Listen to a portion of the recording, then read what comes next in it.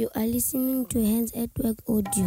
Meanwhile in Africa. Meanwhile in Africa. In Africa. In Africa. In Africa. Meanwhile in Africa. Meanwhile in Africa. I love going into the communities with teams when they visit us from England and Canada and Australia. I love learning from them, walking with them, and I love it how God speaks to us when we dare to go into these communities with open arms, really just giving what we have as people and nothing else. And recently I had the opportunity to go to Swaziland with a team from the UK, and we stayed in our house in Swaziland, close to one of our communities called Shoka. We've got a house there, a small little house in a community where the Hands team normally stay when we go to Swaziland. And I stayed in that house with that team, and it was great.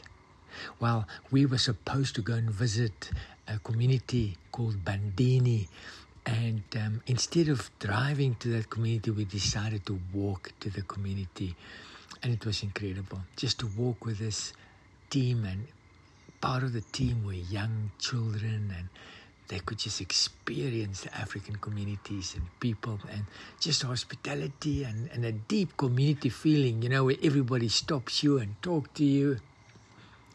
And at one stage, we just saw a beautiful scene of a valley and the sun. And somebody commented how beautiful it is. And I could just say to them, yeah, we can see the beauty so easy. But can you see the brokenness around you also? Can you also see the pain? Well, little did I know that very night I would experience that so deeply again. We went to Bandini, and one of the tough things about Bandini is that our children walk for more than 2 hours just to get to school. And so they only get to our care point about 5 o'clock in the afternoon at the earliest.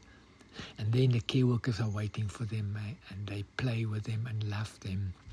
And then as the sun starts setting, they would give them their first meal for the day.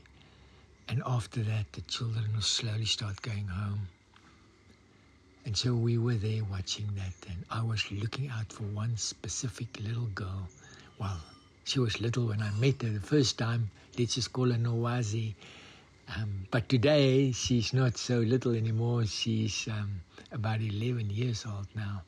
But I've walked with Nowazi to school years ago, starting at 5 o'clock in the morning, walk for 2.5 hours to get to a little school. She was only in grade 3.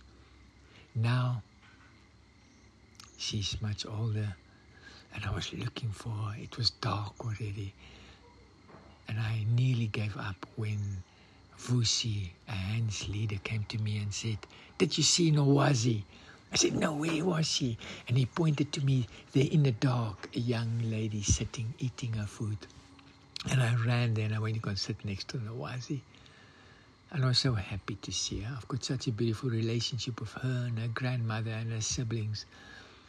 But that moment when I saw Nowazi and I saw the tiredness in her eyes, walked for 2.5 hours. It's dark and she's eating for the first time. And then she still had to walk about 30, 40 minutes to get to the hut where grandmother is staying. Only about 5 minutes before that, I was taking a photo of the sunset. It was so beautiful and I appreciated it so much. Only 5 minutes later, I saw Nowazi. Yes, I'm so grateful we can give her that meal. Yes, I'm so grateful that I could spend that time with her that evening, just greet her and encourage her. But I went to my bed that night, hurting. It's wrong. It's wrong. Nowazi should not walk 2.5 hours. Every day, 2.5 hours to school, 2.5 hours back, eating her first proper meal at 5, 6 in the evenings. Even in the dark, I could see the tiredness and the heaviness in Nowazi's face. I dream for a bigger and a better future for Nowazi. Dream with me. www.handsatwork.org.